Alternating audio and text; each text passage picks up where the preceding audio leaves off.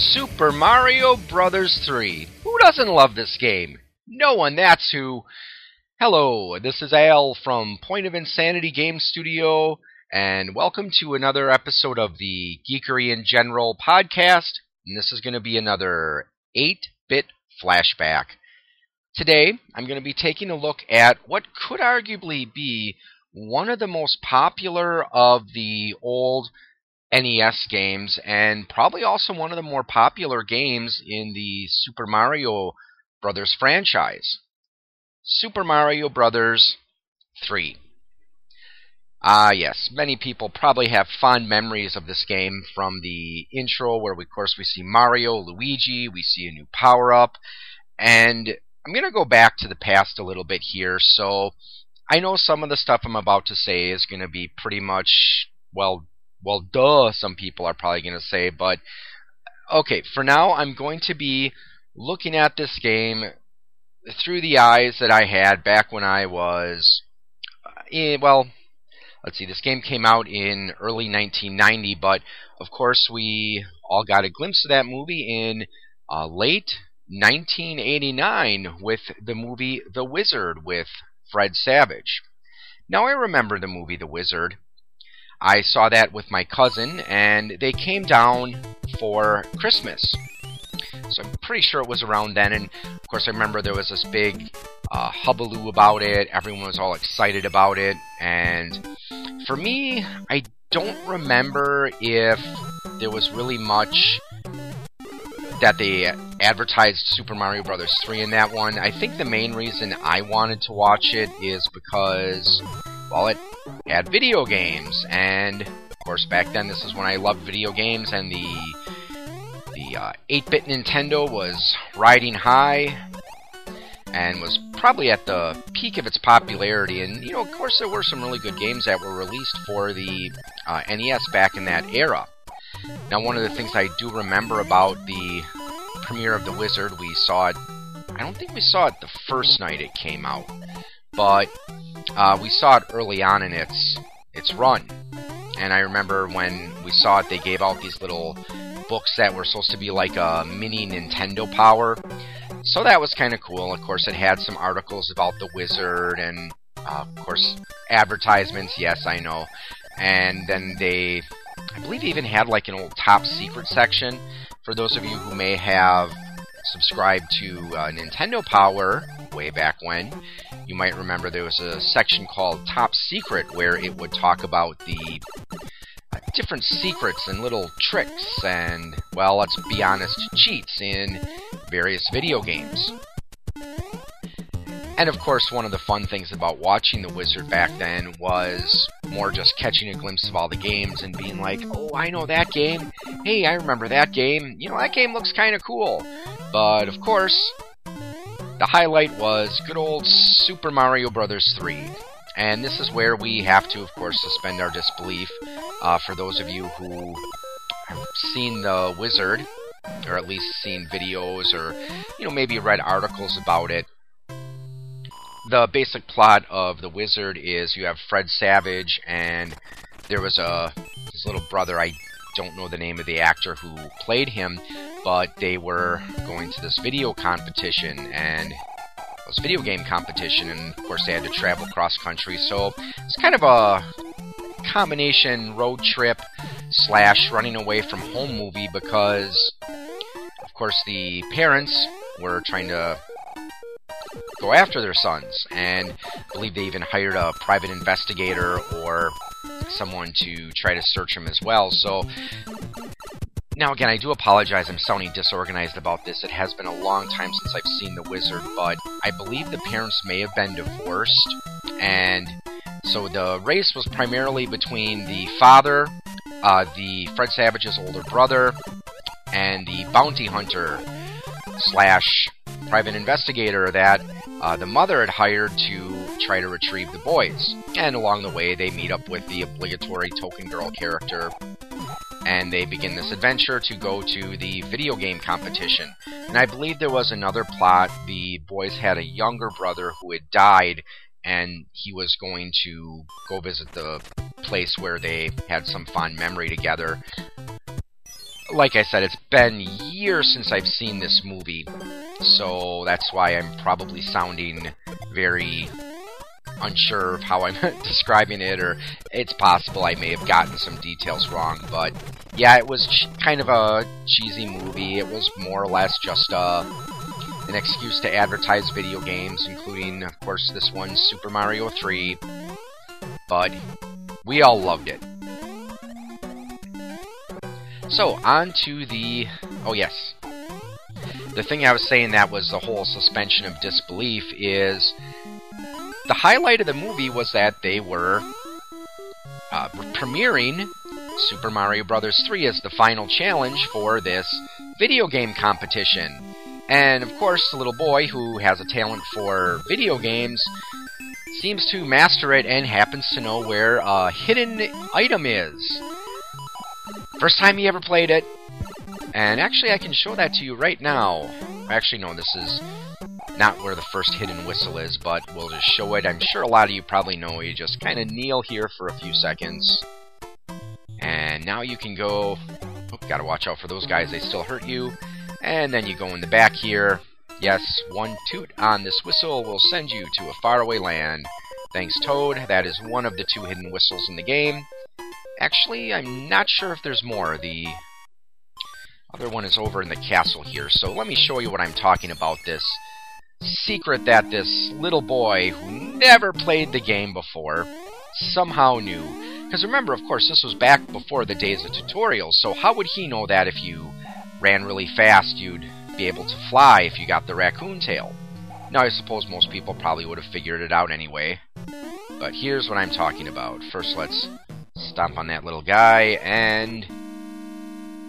of course, goes up here, goes to the hidden room, and gets the hidden whistle. How would someone who's never played this game before know how to do that? I suppose some people might say, oh, he was just a naturally curious kid, so maybe he figured, hey, what would happen if I flew up there? But I think it's just more the plot device, magic of Hollywood, and getting everyone something a little to be excited about when they were watching this movie and be like, all right, when is this game going to come out? So, no doubt, that's one of the things I hate about this game is the mushrooms. It was nice in the... aw, crud, I overjumped and fell, but oh well, it's the nature of platformers. Well, as I was saying, one of the things that I really don't like about this game, probably my only real major gripe about it, is the mushrooms. It's nice and convenient in the earlier games we had at this time, because you hit the mushroom block and the mushrooms moved off to the right. But then for some reason in Super Mario Bros. 3, it's like, sometimes they move to the right, sometimes they move to the left. It either has to do with the way you're facing or the how you hit the block, I'm not exactly sure.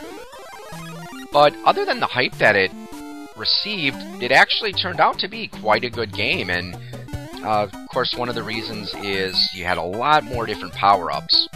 Of course, not only did Mario have his trusty mushroom, star, and fire flower, but you could get the leaf, probably my favorite power-up because that let you fly. And then, of course, you had the frog suit, the Tanuki suit, the Hammer Brothers suit, the P-Wing, which, actually, that's probably my favorite.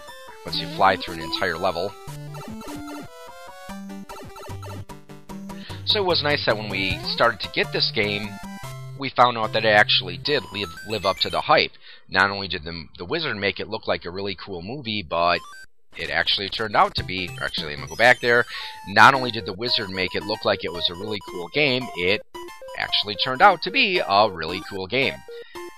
So let's go back to the map screen here, and this is one of the things that I liked about it, is how you did have this overworld map where you could choose how you wanted to take the worlds. And in some of the stages, you don't have to clear all the worlds. So that was always helpful if there was one world you came to where it was really difficult.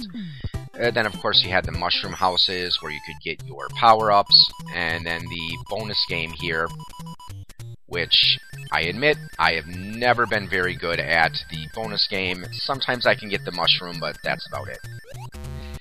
And there are also just so many other little secrets that were really, really fun about this game. Like, I think it's like every 70,000 points you get the other bonus game that appears, where this one is more or less the memory matching game where you can get more power-ups. Yeah, that's another thing I like about the game, is the fact that you can collect power-ups that you can store for use at a later time. I know there's also another trick you can do where, I'm not sure exactly how you do it, but there's like another ship that can appear instead of a Hammer Brother, and ouch. And what that one does, oh man, I am out of practice on this game. But as I was saying, there is another trick you can do where you make a ship full of coins appear, and then at the end you have to fight either a Hammer Brother or a Boomerang Brother. I'm not exactly sure how you pull off that trick. I think it has something to do with the number of coins you have when you finish a certain stage, but like I said, I'm not exactly sure. I'm sure if you look it up on the internet, you'll find it. Another thing that I really enjoyed about this game is the fact that you could pick up and carry around the shells, and that's something that we would start to see in a lot of the other games. And come to think of it, Mario 3 actually did do a lot of things that you would see in the later Mario games, like the overworld map. I know we saw that appear in Super Mario World. We saw that appear in a lot of the later Mario games as well. And for a long time, this game was actually my favorite in the series. It wasn't until the release of Super Mario 64 for the DS that I found a new favorite game. That game is just really fun. So if you're a Mario fan, if you liked the original Super Mario 64, chances are you are going to love Super Mario 64 for the DS. As far as remakes go, it's actually really good. There's a little thing I was talking about where you get the matching game. Again, I wanted to go down here. I was never really good at this, but that's why we're glad for Nintendo Power, because not only would Nintendo Power give you the little hints and such, but another cool thing about Nintendo Power is they had these strategy guides they released for some of the books, or some of the games rather. I know they had one for Final Fantasy, they had one for Ninja Gaiden 2 for some reason, and of course they had one for Super Mario Bros. 3.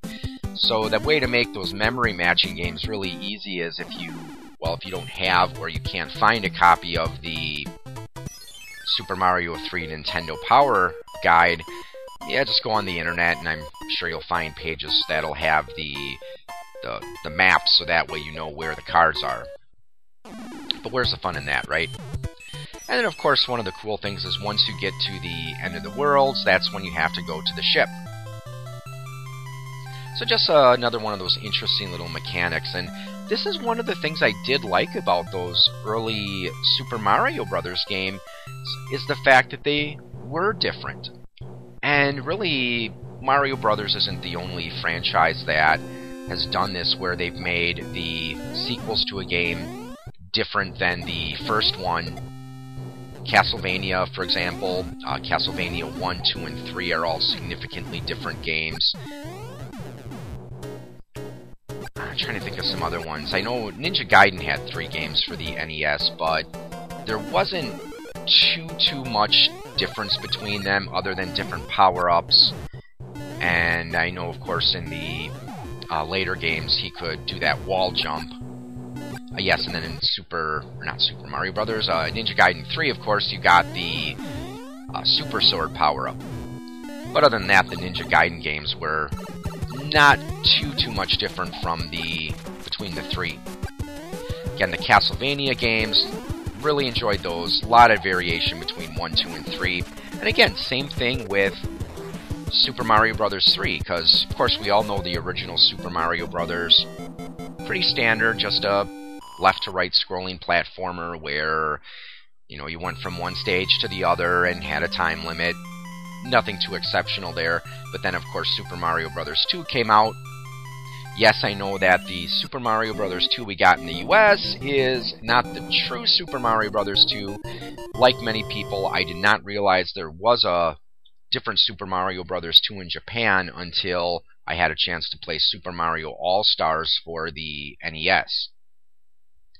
And looking back, I'm glad that they did release a new version of Super Mario Bros. 2, because I've played Lost Levels, and to tell you the truth, it's probably my least favorite of the Mario games I played.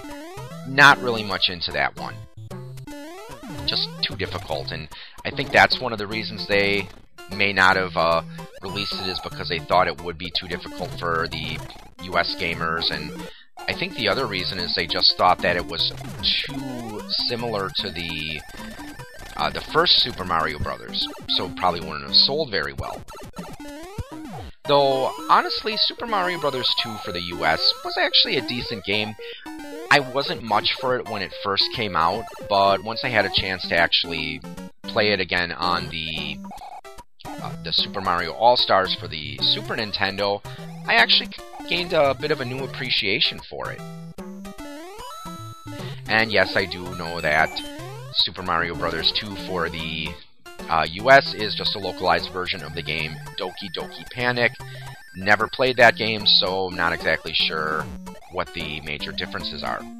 But again, that's what I liked about the games is, you know, it seems there was more innovation back then.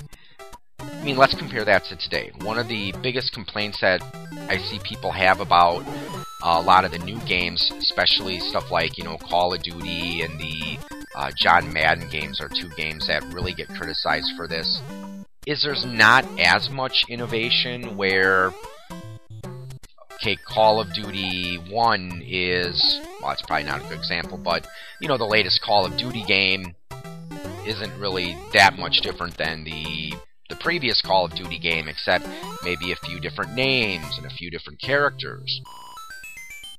And I've heard people say the same thing about a lot of the John Madden games, where, again, there's not really that much difference between Madden 2015 and 2014 and 2013, the only real noticeable difference being a change of the rosters.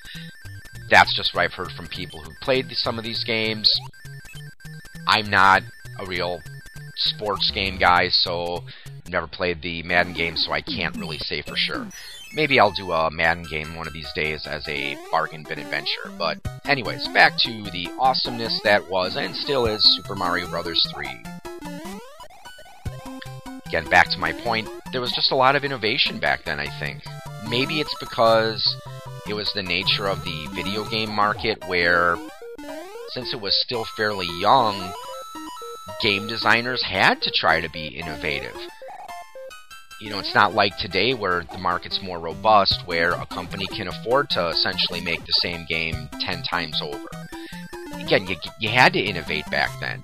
I think there were also a few more consoles back then. I mean, of course, nowadays the big ones are, of course, the Nintendo Wii U, the PlayStation, the Xbox One, and, well, of course, there's also the portables, but portable games are kind of their own animal. Those are the only real major consoles that I know of, but back then, you know, of course, you had the Genesis, the Sega games, you had the Nintendo games, there was TurboGrafx 16. I'm trying to think of some of the other ones we had back then. There was, well, for a while, there was also like the 3DO and, ouch, that was not smart of me, but you had like the 3DO and Neo Geo. Though, of course, talked a little bit about Neo Geo before. That was the kind of game that not a lot of people were able to play just because it was so darn expensive. And I'm probably... I died. Anyways, that's what happens sometimes when you're gaming while talking on the fly here. You sometimes can't really pay attention to both, but anyways. So like I said, it's just there were a few more consoles back then than there were today. So the market had to be innovative. You had to be able to stand out. I suppose to some extent it's still more or less the same thing today, but anyways.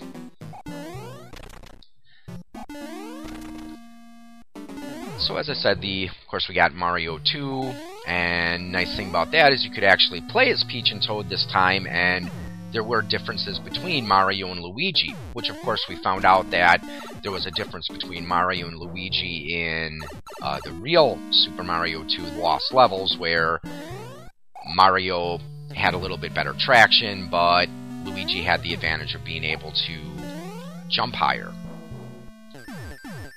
Of course, the problem with Luigi in that game, Lost Levels, not the the Mario 2 in the US, was the fact that he was slippery, where once you stopped, gosh darn it, once he stopped moving, he still continued to slide for a couple steps.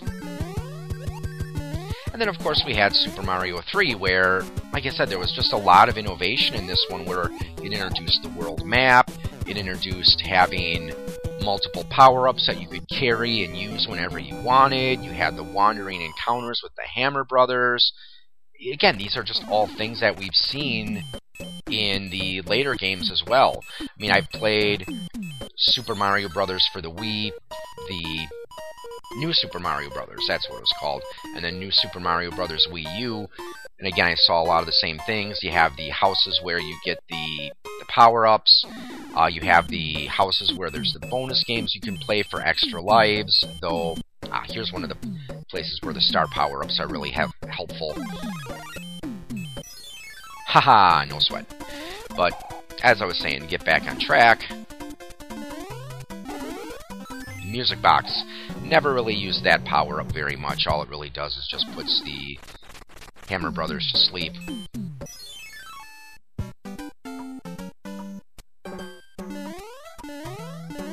So I forgot where my track was leading, so I think what I'm going to do is I'm going to stop this episode in just a few moments. Now, I remember when I first played Super Mario Bros. 3, I never actually beat it when I played it on the NES back home. I never actually owned the game.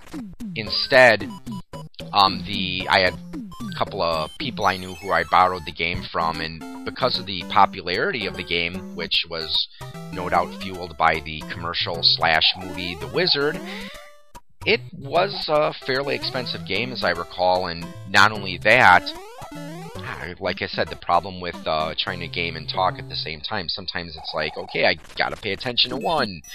But, as I was saying, the Super Mario 3 was pretty hard to find back in the place where I lived, so if you had a copy of it, that was more or less a status symbol among the gamers back in middle school and high school, because, like I said, it was this fairly expensive game, and it was kind of hard to find, and if you had it, you were hot stuff.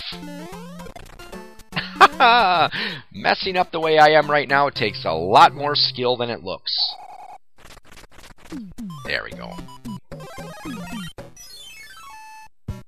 Forgot where I was going with this, but... Oh yes, now I remember what I was going to say. Like I said, I never actually beat this game when I used to play it on the original Nintendo, mainly because I never really had it too long. I would just borrow it from a friend for a week or two. But the other and only real gripe I have about this game is, it was one of those games where I think it was kind of long to play in one sitting. That's why I was happy when it came out for the Nintendo Wii Virtual Console, and it was one of those games I picked up as soon as I could, because being able to at least, create a restore point where, you could play the game for a little bit, then go to work, go do chores, do whatever, that was nice. And then, of course, when they made the new version of it for the Super Nintendo on Super Mario All-Stars, that game was really cool too, because, of course, not only did it have the updated graphics and music, but it was also kind of nice because you could save your game there. Like I said, that's one of the few gripes I really have about this game, is the fact that it is a little too long to play in one sitting. Other than that, though, a lot of fun game. Like I said, it was hyped as being this really awesome game that you had to have, and unlike some things that really get hyped up, Daikatana, it actually turned out to be a really good game. So I highly recommend checking out this game if you have a chance, if you haven't done so, you know, if you happen to see it if you still have a working Super Nintendo and you happen to see it at a if you happen to have a working Super Nintendo and you happen to see Super Mario All-Stars somewhere, definitely pick that game up. If your NES still works, though I'm sure this game probably commands ridiculous prices on the secondary market. Of course, if you have a Nintendo Wii or Wii U, I believe it's available on the Virtual Console for the Wii U. That's another way you can play this game as well. So, like I said, we're going to end the episode now. I'd like to thank you for joining me on another 8-bit flashback. So you can see other 8-bit flashbacks by visiting my channel on YouTube.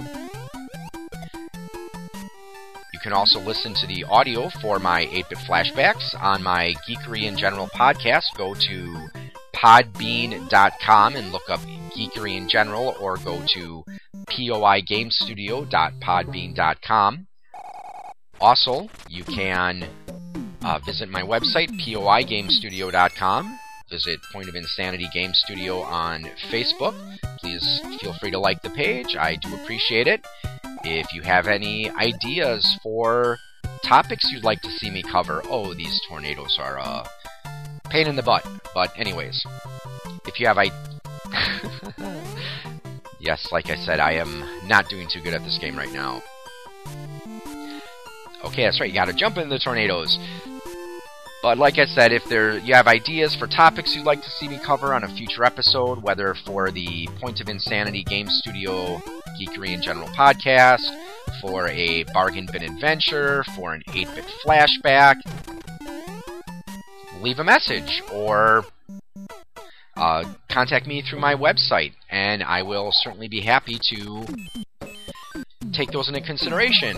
This is why the P-Wing rules. If you do have a stage you come across where you are having problems, just pop on that P-Wing and fly, fly, fly over the whole darn stage. Normally I will save the P-Wings for later on, but since I'm just doing this kind of as a fun, spur-of-the-moment thing, what the heck, let's use the P-Wing right now. So there you go, a little glimpse and some of my memories of Super Mario Bros. 3 for the NES. Thanks again for watching or listening, and I'd like to wish you a good evening, or morning, or afternoon, whatever it is, wherever you are. And happy gaming.